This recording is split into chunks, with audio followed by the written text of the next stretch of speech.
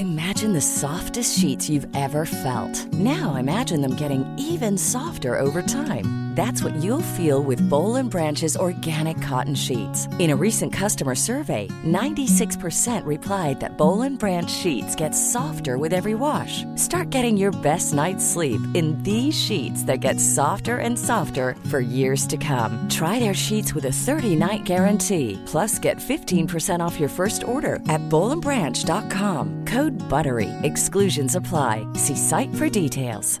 Many of us have those stubborn pounds that seem impossible to lose, no matter how good we eat or how hard we work out. My solution is PlushCare. PlushCare is a leading telehealth provider with doctors who are there for you day and night to partner with you in your weight loss journey. They can prescribe FDA-approved weight loss medications like Wegovy and Zepbound for those who qualify. Plus, they accept most insurance plans. To get started, visit plushcare.com/weightloss. That's plushcare.com/weightloss. Tänker du köpa barnvagn snart? Tänk då nytt. Tänk på Cybex som gör barnvagnar och bilbarnstolar för de föräldrar som bryr sig om säkerhet och design. I Prianvagnen har din bebis panoramautsikt, stort solskydd och härlig ventilation. Kolla in Prian från Cybex för någonting nytt. Det här avsnittet sponsras av Semper. De gör riktig mat för barn. Naturligt odlad med goda smaker och helt utan tillsatser. Precis som hemma i köket.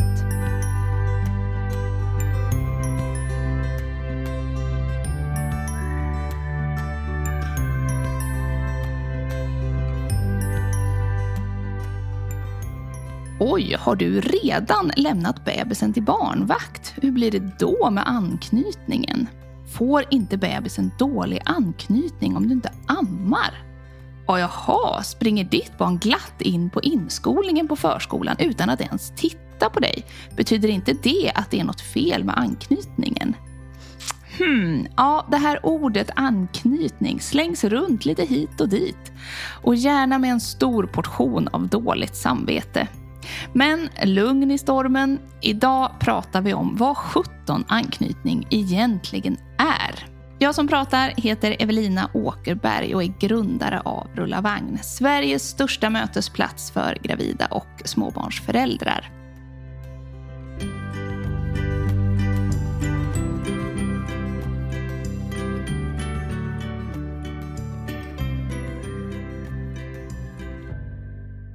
Här med mig idag för att prata om relationen till ditt barn och svara på lyssnarfrågor är barnpsykologen Klara Lindros. Hej Klara! Hej Evelina! Hej! Välkommen hit! Tack!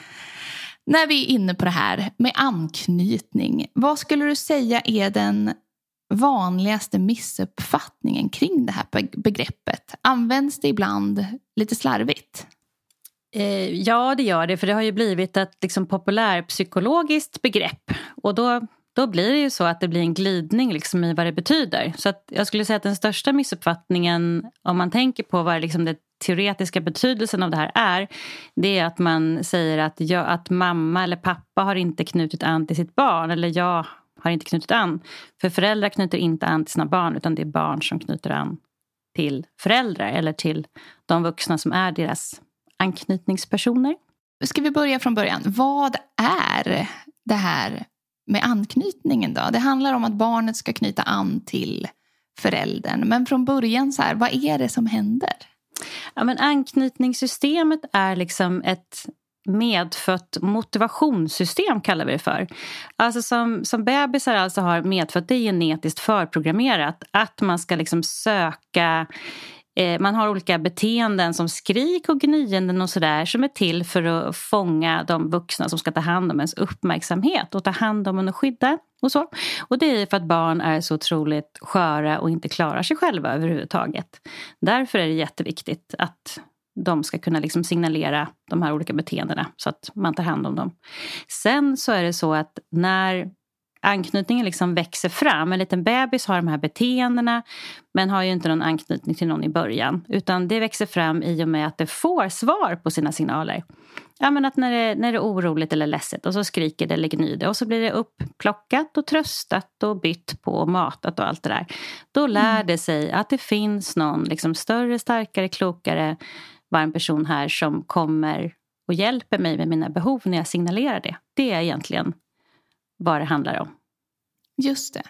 Så kan man konkretisera det med att vi helt enkelt svarar på barnets signaler. Det är där liksom som anknytningen uppstår. Precis, och börjar växa fram. Och sen kan man liksom se att man kan se mer av de här beteendena efter kanske ett halvår. Då kan man börja börja titta mer på mönster och så.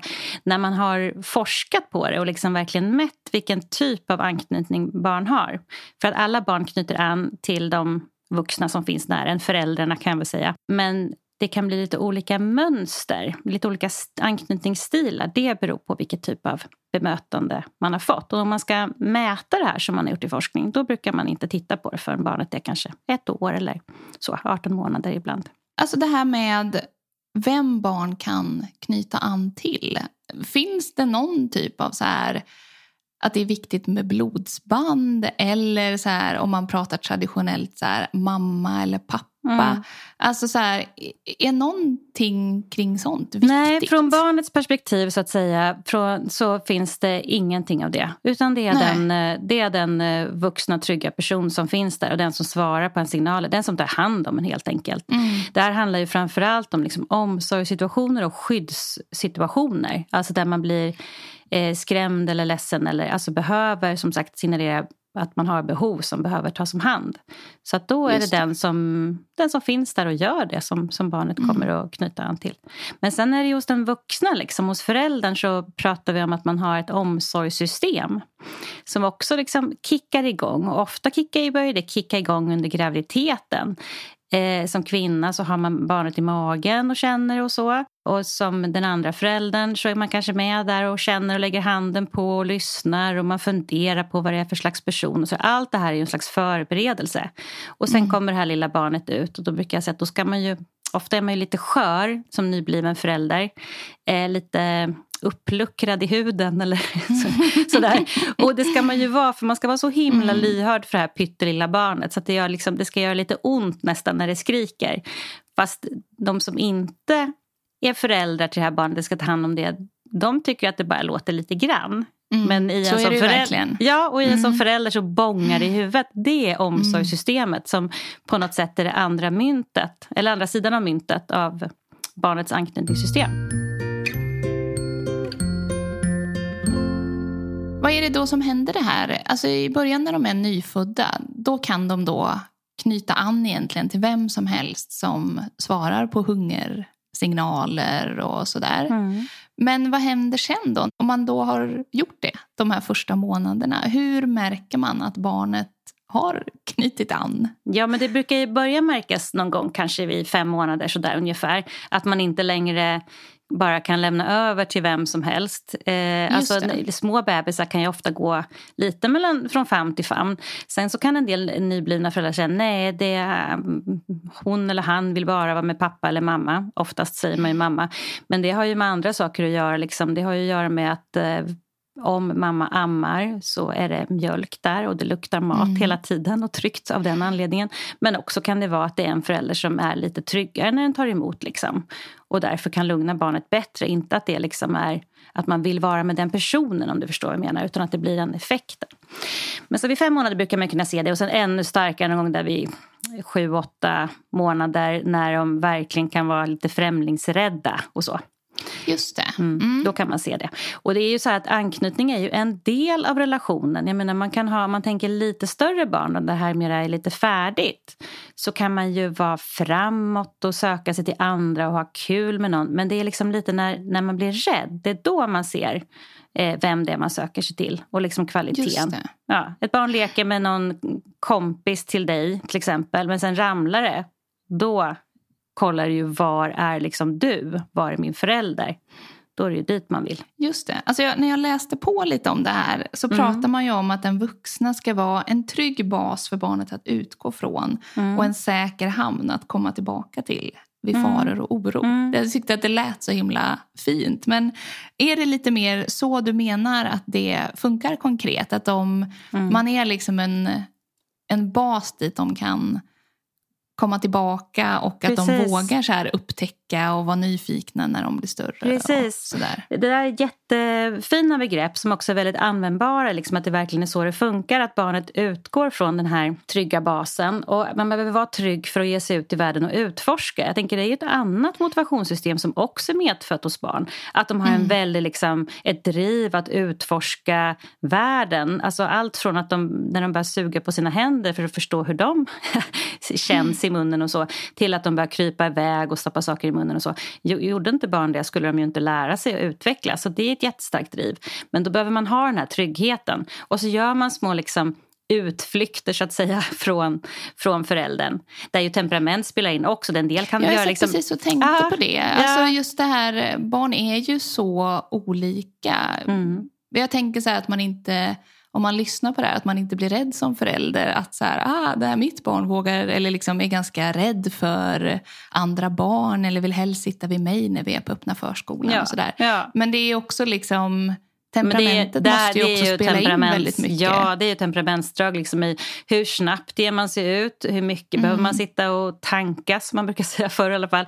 Och hur långa lovar så att säga vågar man slå till en början. Där en del barn behöver mycket mer tid och uppvärmning och känna sig trygga innan de ger sig av. Och det har ingenting att göra liksom med anknytning och det har verkligen med temperament att göra. Utan det är precis när det där händer, när de sen liksom, när de är ute och utforskar och någonting skrämmer dem. Jag brukar se liksom, om jag träffar föräldrar och så kommer de in och så har de barnet liksom på höften. Och så kanske de babblar lite bebisspråk med föräldern och så får de syn på mig och då blir de helt tysta. Och stora ögon. Och så tittar de på föräldern. För att liksom se hur föräldern ser ut. Och säger föräldern, det här är Klara. Här ska vi vara idag. Det går bra. Då liksom vet de det. Men om föräldern skulle se skrämd ut då. Och signalera att jag är en farlig person. Då skulle de börja gråta. Det är liksom... Det är den där tolkningen också av världen just som finns i det här. Som går igenom liksom, från barnet till föräldern och tillbaka igen. Liksom. För det är ju också liksom en liten... Det är ju inte bara att man kryper eller går. Utan det är också att utforska är också att man tittar sig omkring. Som små bebisar gör som bara är i famnen. De tittar och söker och sådär. Och sen kan de gömma huvudet sådär gulligt mot förälderns axel. För att de behöver liksom, det blev så mycket nu och sådär. Och så kan de kolla upp lite på föräldern och få någon slags känsla för att det här går bra, det här är lugnt.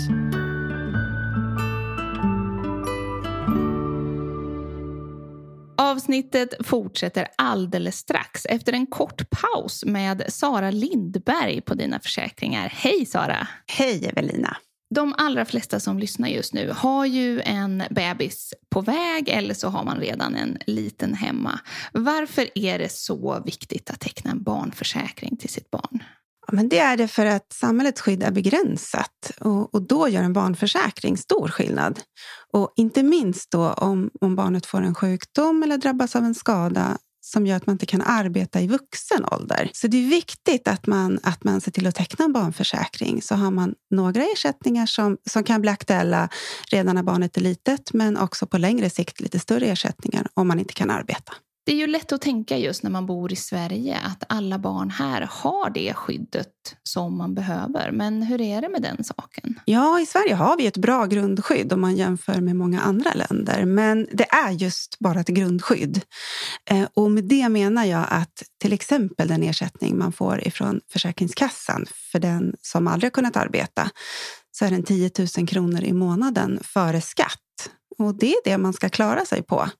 Så att det är den lägsta nivån som gäller. Och det är det som blir för ett barn som aldrig har fått chansen att komma ut i arbetslivet. Men också sen när de börjar på förskolan, hur funkar det då med försäkringar och skydd? Ja, men man är ju försäkrad när man är på förskola och skola. Och det är kommunen som försäkrar alla barn. Men den gäller bara vid olycksfall. Och det viktigaste skyddet, det är det som gäller vid sjukdom. Och det är viktigt därför att sjukdom är en vanligare anledning till att man får skador som är bestående. Och sen ska man också känna till att inte alla kommuner har en försäkring som gäller dygnet runt. Då gäller den bara när man är på förskola eller i skola. Och en barnförsäkring, den gäller dygnet runt och både vid sjukdom och olycksfall. Bra, tack Sara. Det är lätt att inte veta exakt hur och vad man ska välja. Vår favorit på Rulla Vagn är Dina Försäkringars barnförsäkring. Det är superlätt att både räkna ut pris och teckna försäkringen via webben. Läs mer på dina.se.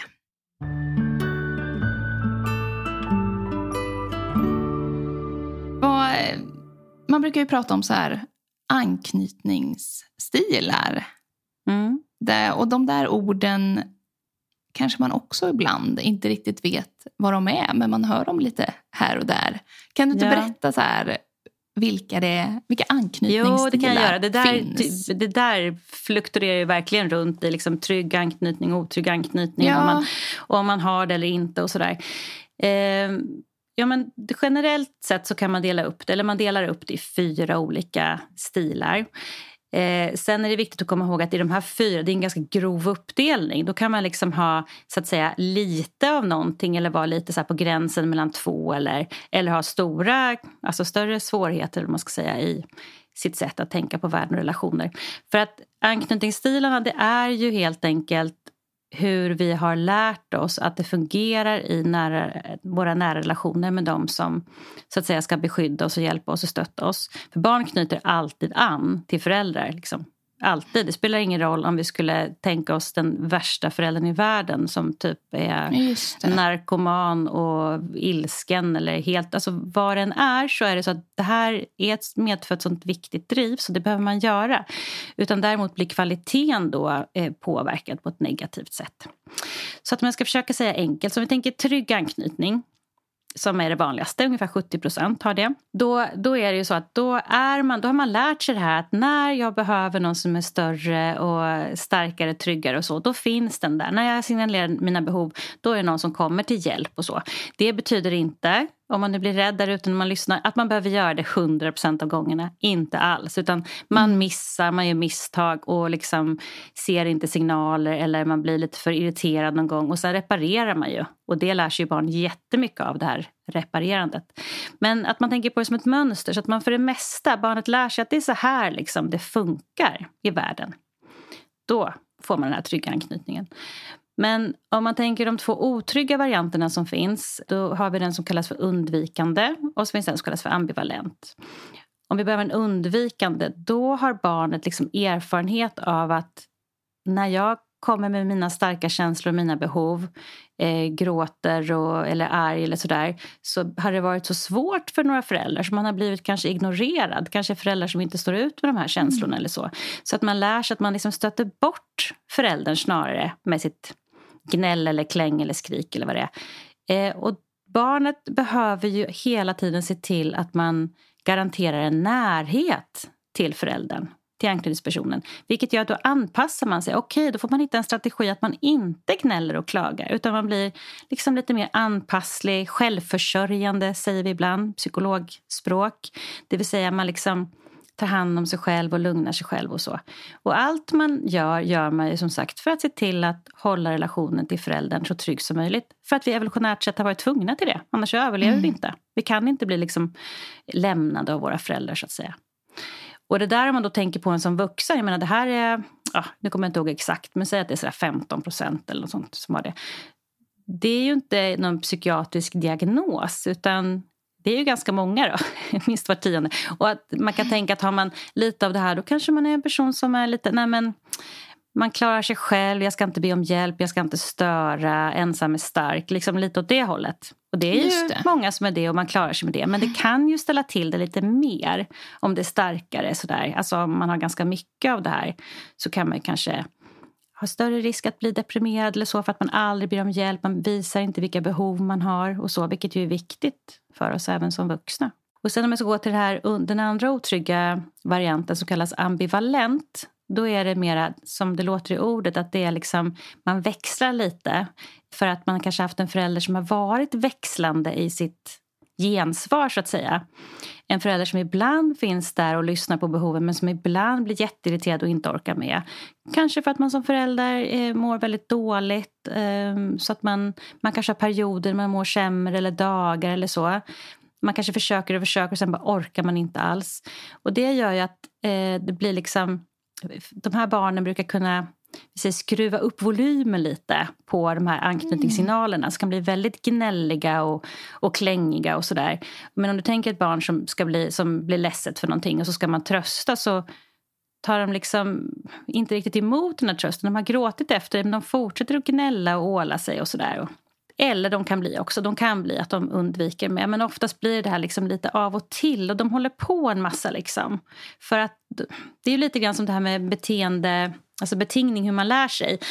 Lite om man tänker, kanske dålig jämförelse, men när du spelar på sådana maskiner, när du drar och ibland så vinner du. Vad heter det? Sådana slots.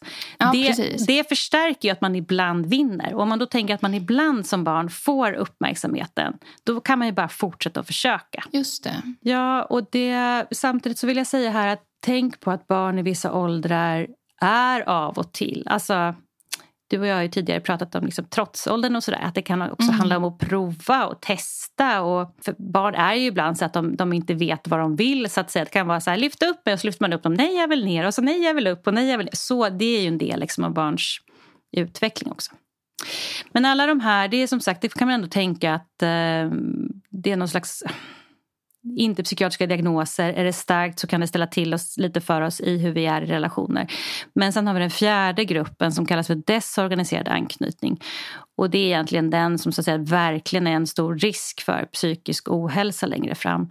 För då har man haft en förälder som på något sätt har varit skrämmande för en. Så att om vi tar den där... När man liksom har sökt kontakt på olika sätt eller haft behov, så har man... Ja. Eller hur menar du?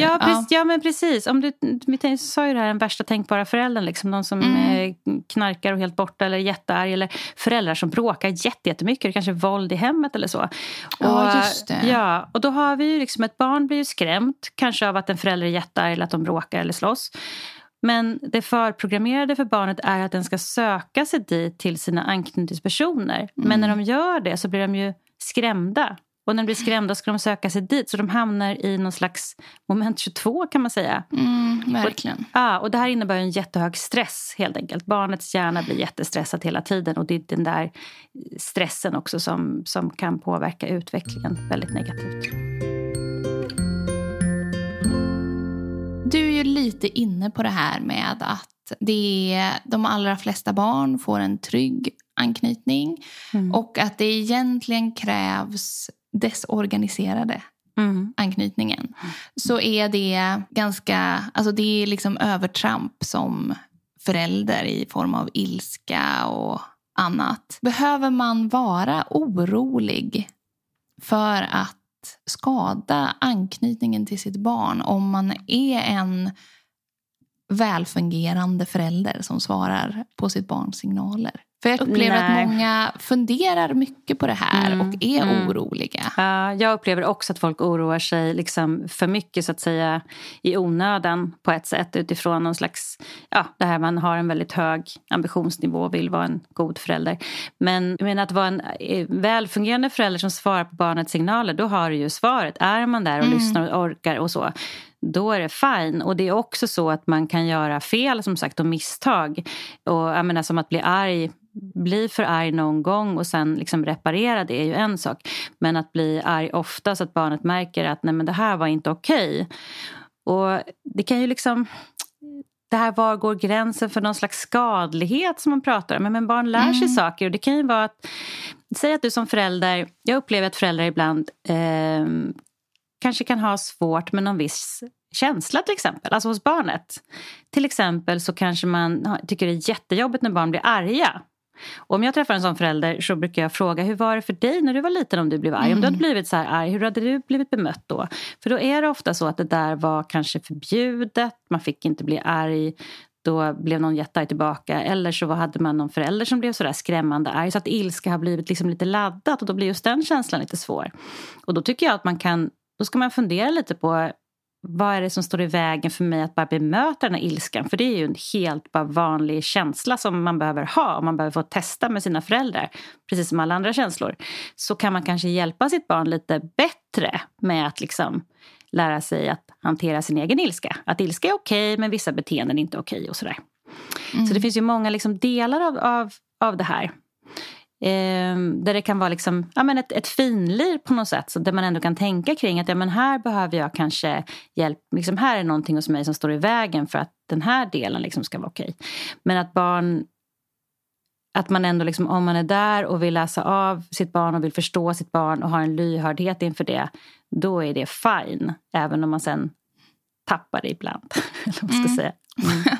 Ja, men precis. Jag tycker också det här, när man får barn så börjar man ju också mycket mer, tycker jag, att analysera sin egen relation till sina föräldrar och varit när man har vuxit upp och liksom sådär. Alltså, om man lyssnar och känner så här, just att man har börjat fundera på vissa saker kring sin egen uppväxt och sin egen anknytning och sådär. Hur mycket av sånt där på något vis omedvetet och automatiskt kan liksom spilla över på relationen med sina egna barn? Ganska mycket skulle jag säga. Alltså man har forskat och mätt sådär. Man kan mäta vuxnas anknytningsstil till föräldrar genom en ganska omfattande anknytningsintervju som finns. Och då har man ju sett att det finns, alltså det finns ett väldigt starkt samband mellan att den anknytningsstil som man själv har haft till sina föräldrar kommer ens barn att få till en själv.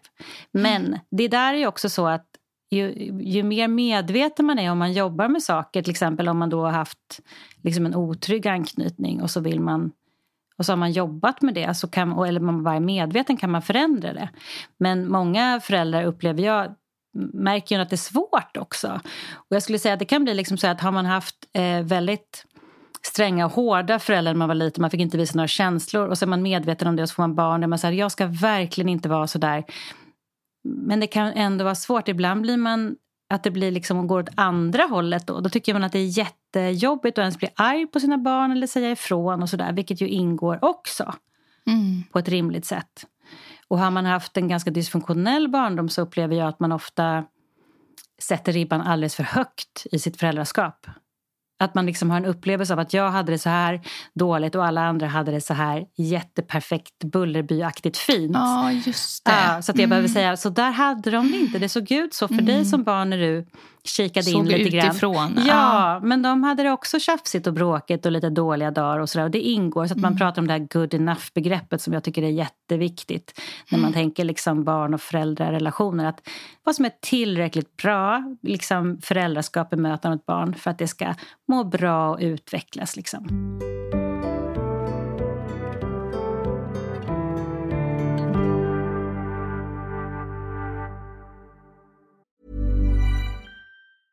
Ready to pop the question? The jewelers at BlueNile.com have got sparkle down to a science with beautiful lab-grown diamonds worthy of your most brilliant moments. Their lab-grown diamonds are independently graded and guaranteed identical to natural diamonds, and they're ready to ship to your door. Go to BlueNile.com and use promo code LISTEN to get $50 off your purchase of $500 or more. That's code LISTEN at BlueNile.com for $50 off. BlueNile.com, code LISTEN.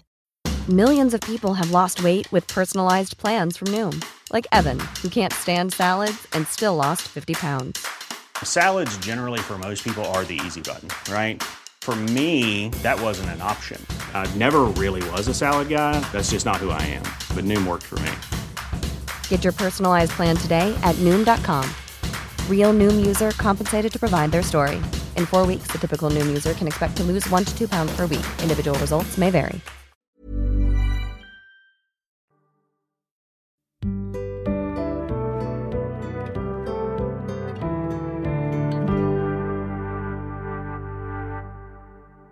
Alltså jag tänker att vi ska ta några lyssnarfrågor nu. Ja. Det är alltid roligt att höra dina tankar på det. För det är många som har hört av sig inför det här avsnittet. Så jag tänker att vi ska försöka få med så många olika vinklar på det här ämnet som möjligt. Ska vi köra igång? Ja. Hej Rullavagnpodden. Jag har en fin 8 månaders bebis. Tyvärr har jag nu i efterhand insett att jag inte har mått så bra under sonens första tid. När han var 4-5 månader kulminerade min nedstämdhet främst på grund av sömnbrist och han i flera veckors tid ville amma 1 gång i timmen på nätterna. Nu mår jag bättre och ska gå på samtal hos BVC-psykolog för att bearbeta mina skuldkänslor kring mitt dåliga mående när han var så liten. Min fråga är hur mycket detta har påverkat min sons anknytning till mig. Han är ofta gnällig och är sällan nöjd på eftermiddagarna. Han är inte en bebis som man kan sätta ner på golvet i babysitter eller liknande, utan han vill helst att jag ständigt ska bära honom. Är detta på grund av att anknytningen har blivit skadad? Är det mitt mående som har fått honom gnällig? Mina tankar far iväg kring detta hela tiden och jag blir ledsen. Det bör tilläggas att jag alltid har tagit hand om min son. Han har alltid varit hel och ren, som man säger. Däremot har jag varit nedstämd, ledsen, jättetrött och stundtals irriterad på honom för att han har varit krävande och gnällig, vilket har gett mig mycket skuldkänslor efteråt. Har min irritation och ledsamhet påverkat honom och kan jag göra något nu i så fall? Kan han påverka senare i livet av detta? Vad tänker du när du hör det här? Ja, det var bra att hon ska få prata med någon om det här så att de här skuldkänslorna inte behöver liksom stå i vägen och finnas med och liksom, jag tänker kanske störa hennes relation med sonen nu, för att om hon hela tiden tänker så här så kommer du göra det och hon kan liksom kanske bli lite nedstämd igen. Så det tycker jag låter bra. Att det är ju svårt att liksom svara på den här frågan direkt förstås, för det är så mycket man inte vet. Till exempel så vet man inte om det fanns en till förälder med eller om det är en ensamstående förälder. För att vad den här bebisen har fått eller inte fått, det beror ju både på vad har den andra, om det fanns till förälder och vad har den gett och sådär. Och sen också lite grann hur mycket så att säga hon var i sin irritation och om hon inte stod ut med att ta upp honom utan lät honom skrika, eller om hon bara var lite irriterad någon gång ibland. Alltså det är sånt spann i den här frågan. Så att, men lite mer generellt kan jag säga att en nedstämdhet under den här första tiden kan ju liksom absolut påverka vilken anknytningsstil som barnet börjar få. Alltså som jag pratat om innan, det handlar ju om då kanske vad man orkar med. Om man är deppig eller låg eller ångest så kan det vara himla svårt att orka med alla signaler liksom på att bli omhändertagen. Och då kan barnet lära sig det. Men det som är så himla fint är att det finns alla möjligheter att reparera det, eftersom jag förstår det som att hon mår bättre nu. Och det är ju inte ens färdigt än liksom, anknytningsstilen. Så att det finns otroligt mycket möjligheter till reparation. Och det tänker jag att det är det som kommer att hända eftersom hon nu mår bättre. Om hon fortsätter att må bättre och orkar med. Hur länge kan man reparera och liksom under hur lång tid sätts den här anknytningsstilen hos ett barn? Alltså de första åren är ju viktigast. Det är då det liksom, men som jag sa innan, det börjar ju ske direkt liksom i barnets inlärning av hur relationer funkar och om världen och de här omsorgspersonerna ser en och finns där och sådär. Så att de första åren så sätter det sig mycket, men det går ju att jobba med. Och jag menar, det går att jobba med som vuxen om du har haft dysfunktionella liksom, föräldrar på något sätt som inte alls har gett det du har behövt. Och så kan du gå i terapi och jobba med det här också. Och du kan ju få nya anknytningspersoner. Alltså din partner kan ju bli en anknytningsperson. Jag tänker om alla skulle stanna upp nu och bara fundera lite på att om jag blir väldigt rädd eller väldigt ledsen, vem vänder jag mig till då? Och den eller de man tänker på först, det är ju de som är ens liksom, anknytningspersoner nu. Så det kan förändras också under livet. Ja, absolut. Och det är så här satt sig väldigt mycket, då kanske man behöver hjälp med det. Sånt har jag jobbat med, liksom samspelsbehandling och så. Men det går. Sen är det så här att den här bebisen är ju 8 månader och det kan ju vara en himla gnällig tid, så att det behöver inte ha ett dugg att göra med det här heller, ska sägas. Alltså, det är ju en period när man hur var det? Hade den här börjat krypa eller? Nej, verkar inte så, för att om man sätter ner... Nej, men precis. Han vill helst bli buren hela tiden. Ja, och jag tänker, är det så här att det är en liten bebis som snart ska börja krypa och ta sig fram själv, så brukar man vara jättefrustrerad. Liksom. Då vill man upp i famnen också för att man vill se världen och ta sig runt. Och man behöver använda sin förälder som redskap för det, så att säga. Så att det kan jag också säga till den här föräldern, att det är jättevanligt att man har en gnälligare period, att det ofta går över sen när man börjar krypa och gå och kan göra saker. Och ett tips kan vara att till exempel gå till öppen förskola, som ju just nu, när vi spelar in det här i alla fall, så är ju många stängda på grund av corona, men en del har ju verksamhet i park och sådär. Men i alla fall överlag så är det där att ta sig iväg till sådana ställen och se om han blir road av annat, för att han är nog lite kanske uttråkad på ett sätt också nu. Alltså den här han vill upptäcka nytt. Ja, precis. Det brukar vara ett stora behov av att få input och så det kan lika gärna handla om det. Alltså det här, om man känner så här som hon gör här. Hon har haft en period när hon har varit nedstämd, inte mått så bra. Det har varit liksom tuffa nätter och sådär. Hur gör man då? Man liksom är rädd för att så här, tänk om det har blivit liksom någon skada här i anknytningen. Hur startar man om det där? Eller hur ska man göra? Ja, alltså har man så här små barn som under året så behöver man liksom inte oroa sig för att man har tillfogat någon skada som finns kvar. För man är ju mitt uppe i att liksom vara medskapare till barnets anknytning helt enkelt. Och då är det ju det här att orka liksom finnas där och läsa av signaler och sätta ord på och liksom hjälpa med tröst och sådär. Många föräldrar blir så oroliga tycker jag när barnen är ledsna, alltså även små bebisar och ska bli tröstade för att de inte slutar skrika och så tycker de ungefär, de säger att nej, men jag misslyckas med att lugna mitt barn och det är inte det som liksom är uppgiften här, för barnet kanske inte kan lugnas för att jag menar, de har så lite förmåga att reglera sig i början och de kan ha ont i magen och det kan vara allt möjligt, de kan ha ont, de kan få tänder och ja, du vet. Men att det man gör när man förstår kvar och fortsätter att försöka trösta, det är ju att man bygger deras liksom trygga anknytning. Det kan jag säga ibland till föräldrar, försök att tänka så här när ni går och liksom går med det här ledsna barnet och ni tycker att det går ju aldrig över och var dåliga. Nej, vad bra jag som går här. Nu bygger jag anknytning. Jag bygger anknytning. Liksom att det är det som sker. För barnet lär sig just då att jag är jätteledsen, någonting är jättejobbigt, men det finns en stor och stark och trygg person här som finns med mig. Och liksom försöker hjälpa mig. Ja, jag tänkte mycket på det där när vi fick vårt första barn. Han hade kolik och skrek väldigt mycket på kvällar och sådär. Och det finns ju typ ingen värre känsla tycker jag än det där att inte lyckas liksom och trösta bort. Och då tänker man ju det är väldigt lätt att hamna där. Att bara jag skulle lyckas göra rätt här nu så hade det här löst sig sådär. Så det är väl en jätteviktig grej att tänka på. Att allt går inte att trösta bort. Precis, och det är att det inte är meningen. Men att det är en fruktansvärd känsla som du sa, att det gör jätteont. Det är ju för att ditt omsorgssystem är så superaktiverat i början. Så som det liksom ska vara. Och det är ju för att du inte ska lägga ifrån den här skrikiga bebisen och bara, det verkar inte funka. Så att tänk att du skulle vara mer instrumentell med någonting. Jag kan inte laga den här grejen så jag struntar i det nu. Alltså så kan man inte göra med bebis, man måste finnas kvar. Det är därför det gör så där himla ont i en. Liksom. Alltså det hon beskriver här, den här frustrationen som jag tror alla kan känna lite då och då. När det är gnälligt, man har sovit dåligt och allt det här. Har du några råd när man liksom känner hur det där liksom bubblar upp och man liksom inte riktigt kan hejda att det på något vis ändå kommer ut på bebisen? Vad gör man då? Ja, alltså lite grann så kan det handla om att man faktiskt behöver någon slags paus och avlastning och lite komma iväg på något sätt. Så att man får längta tillbaka till den här lilla ungen som man egentligen älskar och vill vara med. Men som man just nu bara känner, jag orkar snart inte mer. Så att man får pauser. Det är en viktig sak. Och jag tänker att man inte ska vara rädd för att be om hjälp om man inte har en partner i sitt föräldraskap. Eller om den är mycket borta. Att folk blir liksom glada över förtroendet skulle jag säga att få hjälpa till. Att vi skulle behöva mer av det liksom i vårt samhälle.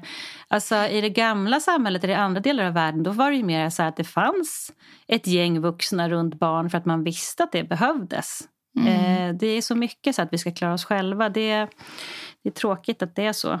Det är inte barnen till gagn heller.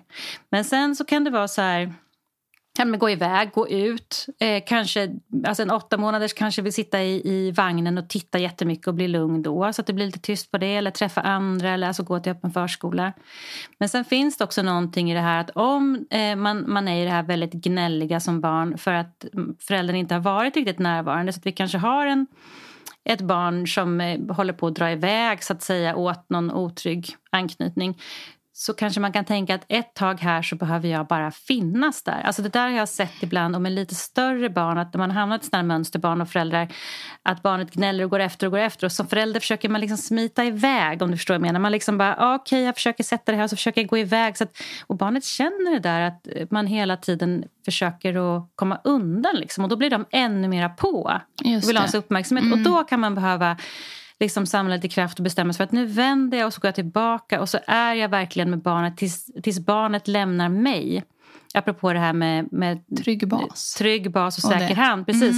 Att man verkligen liksom tänker, nu ska jag ska inte göra massa saker. Det kan ju också vara att man är stressad. Man tycker att man måste göra massa saker hemma. Nu ska jag bara sitta här med mitt barn tills mitt barn liksom mera lämnar mig. Och att göra det flera gånger så kommer man komma liksom kanske lite till rätta med det här. Om man har hamnat i ett sånt mönster att barnet krafsar på så att säga hela tiden för att få ens uppmärksamhet. Och märker att man inte riktigt orkar med det.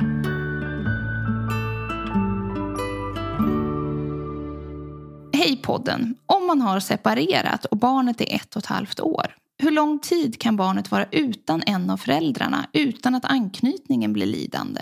Hur ska man trygga upp anknytningen för barnet? Och hur bibehåller man relationen till den andra föräldern som väldigt viktig? Har du några tips? Vad tänker du om det här? Hur skapar man en bra relation och behåller den till till båda föräldrarna även om man inte bor tillsammans hela tiden? Jag tycker det är en jätteviktig fråga, för det är ju liksom så att barnet ska ju inte bara ha en liksom relation då till båda, utan i den här relationen så finns ju också anknytningsrelationen, att båda de här föräldrarna ska bli viktiga anknytningspersoner till barnet. Och för att det ska hända så behöver den föräldern som barnet inte bor med, och som ju nästan alltid är pappan, eller i alla fall inte den födande mamman, får liksom ta hand om barnet längre stunder själv. För det är då liksom barnets anknytningsmönster liksom byggs, och det är då förälderns omsorgssystem kickar igång. Så att man kan ju behöva börja med att säga att man har en liten bebis, om man får barn och inte bor ihop redan från början. Då kan man ju behöva börja med att man har stunder där man är tillsammans mycket alla tre och sådär, och att den andra föräldern kan ta hand om barnet liksom kortare stunder. Men sen behöver man utvidga dem, och att den förälder som inte bor med barnet måste vara själv med barnet.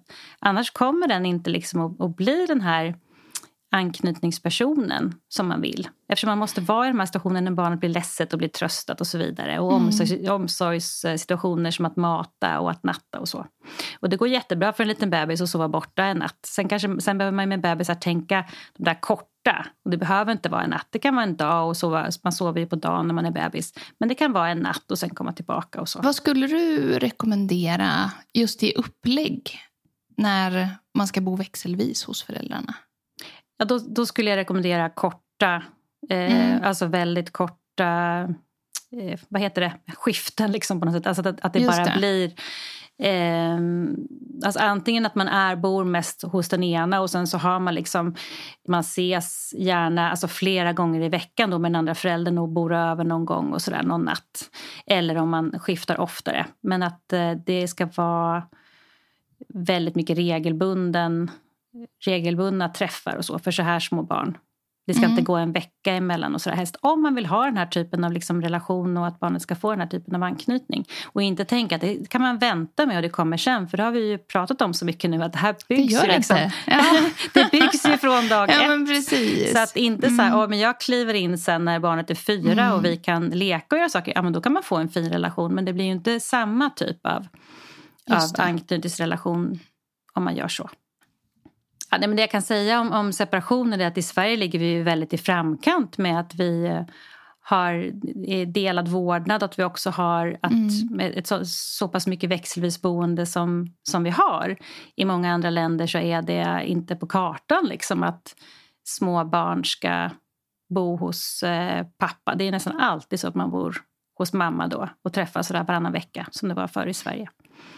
Och som sagt, då blir det inte den här typen av anknytningsrelation som man har till den föräldern. Och det går jättebra att ha. Man har ju flera anknytningsrelationer. Det kanske jag inte riktigt sa i början, att små barn har ju verkligen förmågan att ha anknytningsrelationer till flera personer. Ofta kan det bli en hierarki, så att någon är lite första anknytningsperson. Så att säga, det kan man ju se, det kan ju vara olika. Det kan ju vara väldigt jämnt skägg mellan det där, eller det kan vara mer tydligt. Och det ser man ju kanske då om barnet just slår sig eller blir ledset, att det oftast vänder sig till en av dem. Men om den som den oftast vänder sig till inte är där, då går det ju jättebra med den andra. Hej Rullavagn-podden. Med tanke på anknytning, när kan man lämna bort sin bebis för natten till mor- eller farföräldrar för första gången? Min bebis är 9 månader. Glad, äventyrslysten, äter och sover bra samt ammar ej. Tacksam för svar. Ja, det här är ju en jättevanlig fråga och som kanske de flesta funderar på förr eller senare. Hur ska man tänka liksom, kring att vara borta från ganska små bebisar, alltså under 1 år? Det tycker jag går jättebra. Jag tycker det låter jättefint när hon beskriver sin bebis som glad och äventyrslysten. Ja. Det är så gulligt.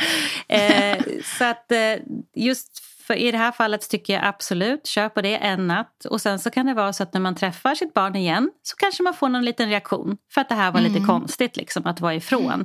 Och det kan vara olika, kanske blir lite klängigare ett litet tag. Eller så, ibland kan man se att barn liksom kan nästan avvisa sin förälder lite först. För det blir liksom något lite märkligt här. Men det... När man tror att man ska få det här Hollywood-välkomnandet när man har varit borta och kommer tillbaka. Så kan det bli lite tvärtom. Kan det bli lite surmulet, man kanske blir lite ignorerad. Eller så börjar barnet gråta. Jag tänker så kan det vara med större barn också i förskoleåldern. Att man har lämnat till någon mormor eller farfar. Och så är det har gått så bra. Och han har varit glad hela tiden. Och så kommer man och så då kommer ett stort... Väldigt ofta kraschar det då liksom. Ja, men då har de ju hållit ihop lite grann. Det är ungefär som efter förskolan liksom. De har haft det bra, men de har skött sig socialt så att säga.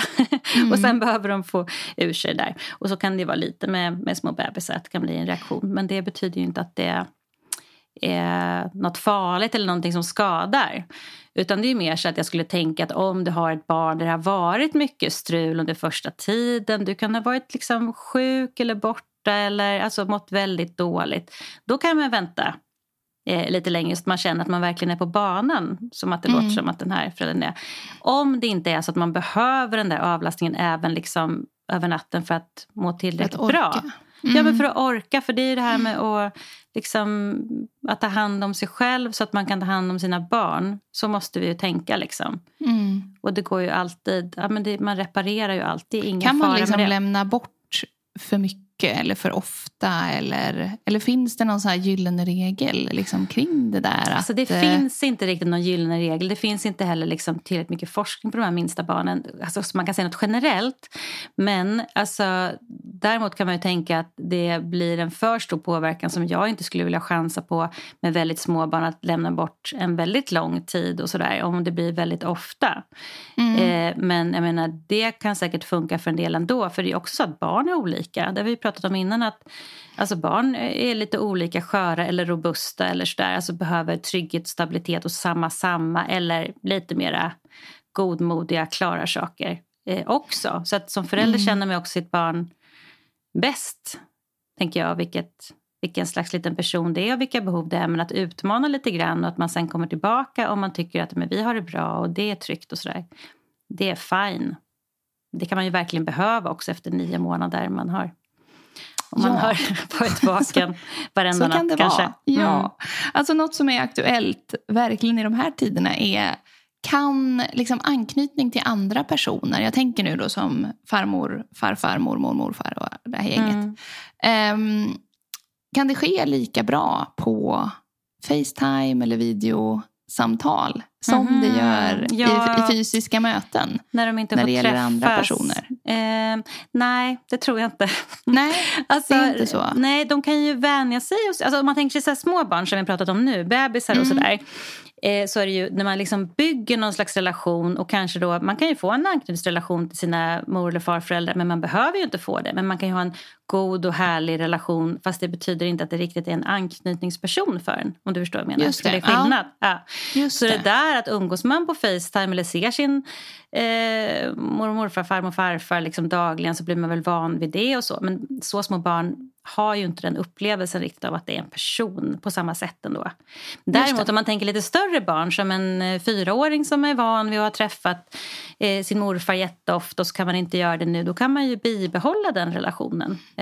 Just det. På det sättet förstås. Men som sagt, anknytningen byggs ju när man blir omhändertagen, och det kan man inte bli via en skärm liksom. Alltså när man blir, det är mycket fysiskt i det här också, att man blir klappad och hållen och omplåstrad. Precis, någon lyfter upp och... Ja, precis. Det är allt det där som behöver till.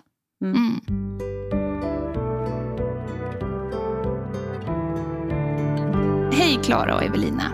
Jag fick en dålig start med min bebis på grund av coronasätta på BB och riktigt krångel med amningen. Jag kände därav att min anknytning till min son inte blev som den skulle. Hur vet man att anknytningen är rätt? Måste det göra ont i bröstet av kärlek? Eller hur vet man att allt är som det ska? Ja, vilken fin fråga. Hur vet man att allt står rätt till med anknytningen? Ja, men vi har ju det där som vi pratade om innan, att det är ju inte mamman här som knyter an till sin bebis, men hon menar ju liksom att hur hennes relation till bebisen, liksom, om den är tillräckligt stark, eller om hennes liksom omsorgssystem då är igång. Och det vi inte vet, det är ju hur länge sedan det var hon fick sin bebis. Nej, det vet vi inte. För det kan ju verkligen, alltså det här kan ju verkligen ta lite tid. Och det är jättemånga som inte känner det här direkt, att bröstet översvämmas av kärlek, om man bara vill vara nära, om man är ett lyckomål. Det finns de som upplever det, men jättemånga gör det inte. Och så får det komma lite senare och växa fram. Och ofta växer det fram sådär lite sakta, så att man kanske inte riktigt märker när det har hänt, utan... Men en vacker dag så ska man kanske vara ifrån sin bebis, och då märker man att det var lite jobbigt. Eller så blir det så att man får någon slags liksom aha-upplevelse. Så kan det också vara. Men omsorg, det är det här liksom, om man vill ta hand om man vill liksom se till att den har det bra, och att om man vill liksom titta på den lite ibland och sådär. Alltså till skillnad från om man mekaniskt sköter om barnet, som man kan göra om man till exempel har fått en rejäl förlossningsdepression. Nu säger jag rejäl för att man kan få en depression och sen ändå känna den här kärleken och ta hand om barnet på ett bra sätt. Men en del mår ju så dåligt så att man blir rätt avstängd, och då kan det vara det här, man tar hand om, man byter blöja, man gör allting, men känner sig liksom tom och avstängd. Ja, och då behöver man ju hjälp med det, om det skulle vara så. Men en tuff start med en dålig förlossning kan ju, alltså där man kan hamna i en väldigt liksom stress och ledsenhet och så kring hur det blev i början. Det kan ju göra att man inte riktigt, det kan ju verkligen sätta sig lite i vägen för de här första känslorna, utan att det är någon fara, och att det kommer som sagt lite så sakta. Man kan behöva ta hand om sig själv också här, och kanske få prata med någon om det. Behöver ju inte vara, det kan vara någon professionell, det kan vara din BHV-sjuksköterska på BVC, eller det kan vara en kompis, men prata om den här dåliga starten, hur jobbigt det var, och kanske vad man kände då, och den här oron som man har. Och sen försöka att släppa den oron och liksom ta varje dag som ny. Och det är ingen fara för bebisen om det här inte kommer igång direkt, så att säga. Så länge man finns där och ändå lyssnar och pratar och sådär. Bra. Då närmar vi oss tyvärr slutet på dagens avsnitt.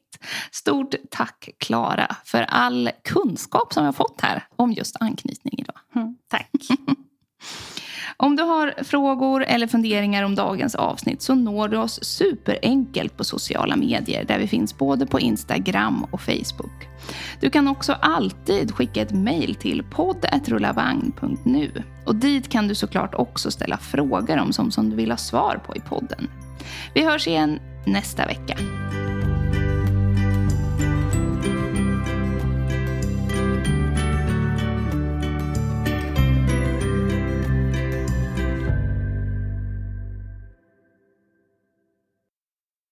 Tänker du köpa barnvagn snart? Tänk då nytt.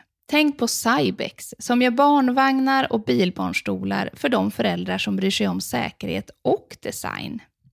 I Prianvagnen har din bebis panoramautsikt, stort solskydd och härlig ventilation. Kolla in Prian från Cybex för någonting nytt.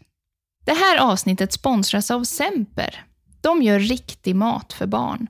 Naturligt odlad med goda smaker och helt utan tillsatser. Precis som hemma i köket.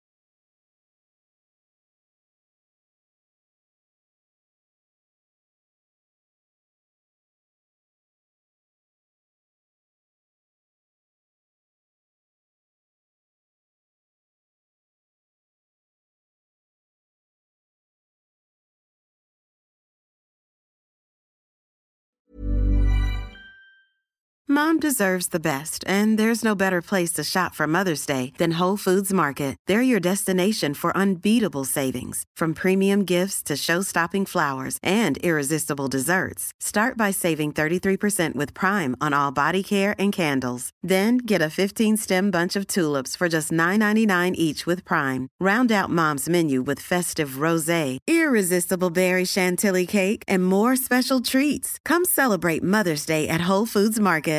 Imagine the softest sheets you've ever felt. Now imagine them getting even softer over time. That's what you'll feel with Boll & Branch's organic cotton sheets. In a recent customer survey, 96% replied that Boll & Branch sheets get softer with every wash. Start getting your best night's sleep in these sheets that get softer and softer for years to come. Try their sheets with a 30-night guarantee. Plus, get 15% off your first order at bollandbranch.com. Code BUTTERY. Exclusions apply. See site for details.